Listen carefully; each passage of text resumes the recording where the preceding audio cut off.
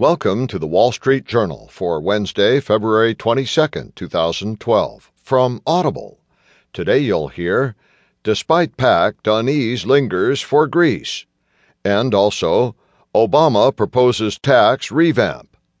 In market news, Dow touches 13,000 but can't hold on. Today's Heard on the Street column, Eurozone votes to stick together. Plus today's editorial, in Ahead of the Tape by Spencer Jacob, Toll Brothers moves back to living large. And from Personal Journal, How Waiters Read Your Table.